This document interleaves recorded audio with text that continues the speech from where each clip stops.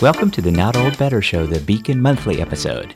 I'm Paul Vogelsang, and this is show number 313. Last month, we announced our newest show and celebrated the inaugural program of the Beacon Monthly, our special recurring program featuring the Beacon newspaper's publisher, Stuart Rosenthal. This month is episode number 2 of the Beacon Monthly for the January 2019 edition of the Beacon newspaper.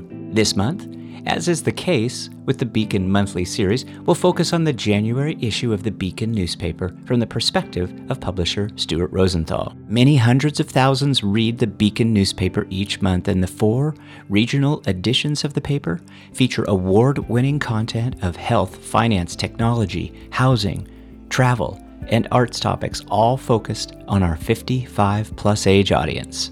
The Beacon has been a trusted local resource since 1989, is family-run, and the Beacon plays an important role reporting on senior trends and interests as a journalistic authority. In just a few moments, we will be speaking with the Beacon publisher Stuart Rosenthal about this month's edition, what he's learned, what has his attention, behind-the-scenes notes and bits, and what to look forward to in the January 2019 issue. Stuart Rosenthal is an enthusiastic leader and publisher, and these podcasts are simply brimming with the joy of learning fascinating new things at this important stage of life, over age 55. Of course, we hope that with very little time and effort on your part after listening today, you are suddenly armed with all sorts of interesting things to know, share, and experience. Give our podcast, The Beacon Monthly, a listen each month, and let us know what you think by leaving a rating or review on iTunes. Happy listening. And now let me welcome to the Not Old Better Show's The Beacon Monthly podcast, publisher Stuart Rosenthal. Stuart Rosenthal, publisher of the Beacon newspapers. Happy New Year. Great to be talking to you. Here we are in January already, but yes, it's hard welcome to believe, back. Isn't it? It There's is. snow on the way, no less. I think it is getting cold, absolutely. Well, I know the paper is heating up, and I know you're going to have lots of great things to talk to us about. I'll just run down a little bit about what I know is coming, and you just jump off at any point, Stuart Rosenthal, and tell us Sure. what is of most important. But I know we've got stories coming up about housing, home care options, pull-out sections in January. Let's just go with it. Tell us what we can expect for the January issue and what really has your attention. Thank you. Sure. Every January, in fact, every quarter, we have a special housing and home care options pull-out section with different stories for those who are wanting to stay in their home and age in place, for those who are looking to move, those who want to know what kind of new communities are being built, and also just how to bring in help to themselves in their own home if they want to stay and age in place.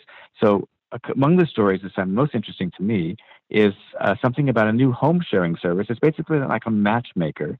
They take people who have homes that they've lived in for years, have extra bedrooms or a basement that hasn't been used, or even an in-law apartment or something that's not rented, and they want to bring in some additional income, but they also want someone around the house perhaps to help out with unloading the groceries and reaching the things on the high shelves and changing batteries and light bulbs and that kind of thing. And they are being matched with people who are looking for affordable housing and willing to do various things around the house or not, it depends. But it's a website called silvernest.com. It's been around for about 18 months. 60,000 people apparently have used it in that amount of time, nationwide. Wow. But they're making a special push into the Washington area because they say Washington, D.C. has one of the largest amounts of additional housing space of any place in the country. There are more older residents in the district and in this area who have room to rent and are looking for ways of staying in their homes. So they're doing this matchmaking online. It's a very nice, easy to use service. It's relatively inexpensive. They do background checks of the people, so they check their criminal record and their eviction notices and sex crimes kinds of things to make sure they're not troublesome people. And then they help people, communicate with each other and develop a lease or whatever they need to do. So I recommend the story is very interesting. It has a lot of, personal stories about people who've used it. That sounds fascinating. It almost reminds me of a little kind of aging place version of what we find with Airbnb. Yes, but this is more long-term rather than just for a few nights or a week or two. This is, 6 months or a year or long-term, living situations. People looking for apartments in the DC area, there's Howard University has a lot of students, but it's in a part of town where there's not a lot of housing for students. So they've been trying to get older adults in the area who have houses to rent out space to the students, and the students can in turn help the older adults out as well. So this kind of thing is happening more and more in neighborhoods that have aged and where people need this kind of service. I like this idea.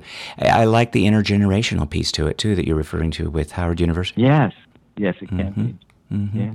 Another story we have in this section is about people who are trying to downsize. Either they're moving to an apartment or a smaller house or something, and they're trying to get rid of some of their valued possessions, their collections, their Yadros, their stamp collections, whatever, and they want to pass it on to their kids. And you know what they're finding, of course, kids aren't interested in this kind of stuff nowadays. No one wants the big furniture. No one wants this kind of collected, memorabilia stuff. So people are saying, what do I do? It makes it so hard to downsize. So we have an article about what you can do, the options that you might have in terms of selling it or auctioning it off or giving it away to charity, whatever, kinds of things there are to do. I like that too. I know that with respect to my own parents and my mom now, she's got lots of these kinds of things, but whether it's grandchildren or her own children, we might not be thinking about those same lines. And to be honest with you, my wife and I were thinking of kind of purging a lot of the stuff that we've had on hand over the years. Exactly. People don't have the amount of space they once did. Right. Can afford, lots of space nowadays. Well, it's certainly that time of year. The first of the year, you think about resolutions. We used it here at our house to kind of dig out a little bit. What else is coming up? What about, again, resolutions? We might be thinking about money. Any interesting topics that you want to bring up for January's issue about the money section? Or? Well, sure, yeah. The beginning of the year has a lot of those kinds of things. I mean, people are thinking about their taxes for last year. So whether you itemize or not is a big question. We have an article on that, how to figure out whether it's in your interest to itemize or not. We have an article about the new IRA contribution limits for 2019. And then people are worried about the stock market. It's really going up and down. It's crazy every day. So there's an article about what to expect in 2019 in terms of stock. And one of the articles suggests playing defense by adding utilities to the portfolio. So we have a lot of different money section topics that relate to these kinds of issues people are facing right now. Technology is certainly in the news. It's always something that you cover well. Any technology stories that we should look for? Yeah, it's a fascinating one there as well. There are a lot of, you know this as well as I do, a lot of entrepreneurs now are focusing on the senior market as a place to develop new technologies to help people with disabilities or whatever problems they may have. I hadn't heard about this one. We have an article that talks about a young woman who's developed, she knows sign language. And the problem is, people who are deaf and who use sign language, they can communicate with other people who know sign language, but not with people who are hearing and don't know sign language. So she's invented a glove, believe it or not. You put it on your hands before you do sign language. And when you're done with signing, you press a button and it says out loud what you just wrote in the air. Wow. Can you imagine that? I am trying to. I'm thinking about it. I think it's fascinating. Yeah. And apparently it works. She's developing it and getting it available publicly soon, we hope. And another one, which you may or may not have heard about, is called the Seeing Eye app. I spelled AI. It's an artificial intelligence. Comes from Microsoft. And it takes your smartphone and makes it into like a talking camera, they call it. So you can snap a picture of text and it'll read it aloud. You can use it to recognize faces, so tell you who's coming into the room. You can identify product barcodes you're shopping, and you can just aim it at the product, and it'll tell you what it is. So there's so many creative things people are using, as they put it, to help make disabilities disappear. Well, okay, so we've covered a little bit on the money subject. We've talked a little bit about technology. Of course, housing and home care are going to be big ones. I'm interested personally in looking at that Silver Nest article. What else? We've got maybe health and travel. Sure. Oh yeah, we have actually a lot of stories in travel this month. For January, it might be considered surprising, but there are a lot of things we're talking about. The main story is about cruises for people with special interests. There are so many. Everybody knows the big cruise lines and what they do with all the crazy, excitable slides and performances and things they have. But there are all kinds of strange, different things out there. For example, if you have a liking for tall ships with the beautiful tall sails, you can take a cruise on a wind-powered windjammer in Maine. and you can actually help steer the boat and learn how to navigate. I mean, it's a whole different experience from the usual cruise. And then in Asia, in Vietnam, they have traditional Asian junk ships. They're called junks, and they ply the waters of some very unusual and beautiful areas in Asia. We even have someone talking about taking a trip on a freighter, believe it or not. A very small number of people are allowed to be guests on a freighter, and you eat with the sailors.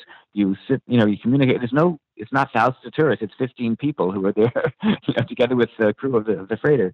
It's just very unusual things I had never heard of before, which seems like a very interesting option for people who are wanting something different. Yes, definitely. I like that. And then we have where to find reliable hotel reviews online. You're looking online, and how do you know whether the reviews are legit or not? We have an article about how you can consider hiring help to make travel easier if, for example, you're traveling with somebody with a disability.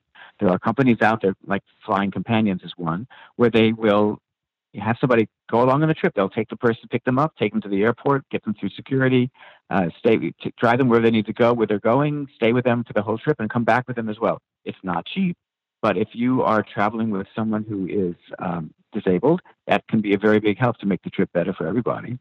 And then we have one more story about how a number of older adults are exploring the world with an RV.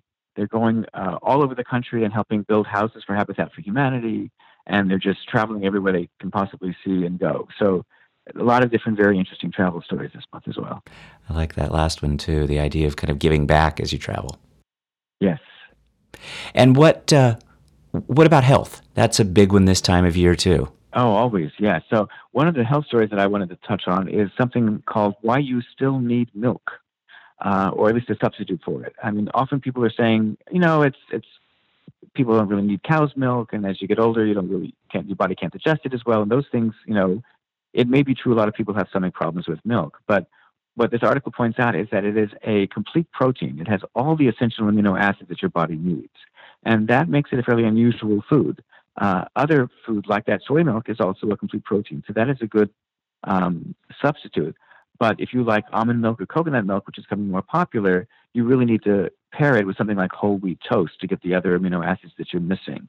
So this article talks about what are good substitutes for milk and why one might still drink milk and when it's helpful. Good to know. What else do we have, Stuart? Well, our cover story was sort of cute. I don't know if you have seen the issue yet yourself, but the Wizards have changed their halftime entertainment groups. For many years, they had the Wizards they had female troops, female cheerleaders and whatnot. Lately, there's been a lot of push towards saying, well, let's make this more not gender specific, and let's have it more intergenerational and whatnot. So now they have 3 different groups that entertain. They have the Wizard Dancers, which are men and women. They have a youth group called the Whiz Kids, which is a cute name, I think. Mm-hmm. And they've started a senior dance troupe for people 50 and older, and they call that the Wisdom, W-I-Z-D-O-M, which is very cute. And they are entertaining at halftime. They went out and had a big tryouts for them. Some months ago, more than 50 people tried out for the roles. And they've managed to find some really exciting, dancers out there, including people who used to dance when they were kids. One of them used to be actually a Bullette, which was the Bullets. The old Bullets had a girl cheerleader team, and she was with that in her 20s. Now she's in her 50s, and she's dancing once again at Center Stage, Center Court. So I think that's a very fun story. These are all fun stories, and I love to talk to you about all this. So we just have a little bit more time left, Stuart Rosenthal. Any last words, any little nuggets that we've missed from the January edition? Well, I'll touch on 2 quick things. One is in our housing section that I mentioned, every time we have one of those sections, we have a special pull-out form for a ticket drawing for theater tickets. So this month, the drawing is for tickets to the Victorian Lyric Opera Company's production of The Gondoliers by Gilbert and Sullivan. So if someone's interested in that, they should look for the paper and go to the center page and tear out that form and send it back to us. We have until the end of the month to send that to us to be in the drawing for tickets for 2. There'll be 2 lucky winners for that. Okay, good to know. And then, I don't know if we have time for this, but my column, From the Publisher column this month was about a book that I was reading recently, which I really liked. It's called Elastic, Flexible Thinking in a Time of Change by Leonard Mlodinow. And The book tells about how our brains think in different kinds of ways. We all assume that analytical thinking, logical thinking is what is the hallmark of human thinking. But he really points out there's a whole different side of ourselves, our creative thought process, our elastic thinking, he calls it, which is done in a very different way from our analytical and logical thinking. And he says it really makes much stronger and more interesting connections and is what helps human beings become what we are. So it's a very interesting look at how the brain develops and how we can use it better ourselves and understand each other better by understanding how we think. This sounds like a really full issue, and I'm looking forward to seeing the rest of this in January's issue. But Stuart Rosenthal, publisher of the Beacon newspapers, your enthusiasm is always so great. It's wonderful to talk to you. Again, Happy New Year. We're going to look forward to picking up the January Beacon newspapers where it's available. But thank you so much for your time. Thank you. And if people have a hard time finding a copy or don't know where to go, they can give us a call. Can I give the number? Please, absolutely. And give the website address. Sure. The phone number is 301-949-9766.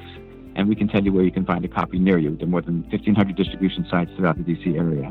And, of course, our website, as you point out, it's thebeaconnewspapers, with an S at the end, .com. And you can look at our current issue and all of our past, many years of past issues as well on our website. We encourage that as well. We always put links up to where you can find more information about the Beacon newspapers. But Stuart Rosenthal, publisher, great perspective and insights on this month's edition. Thank you again for your time. Thank you, Paul. It's always fun talking to you, too.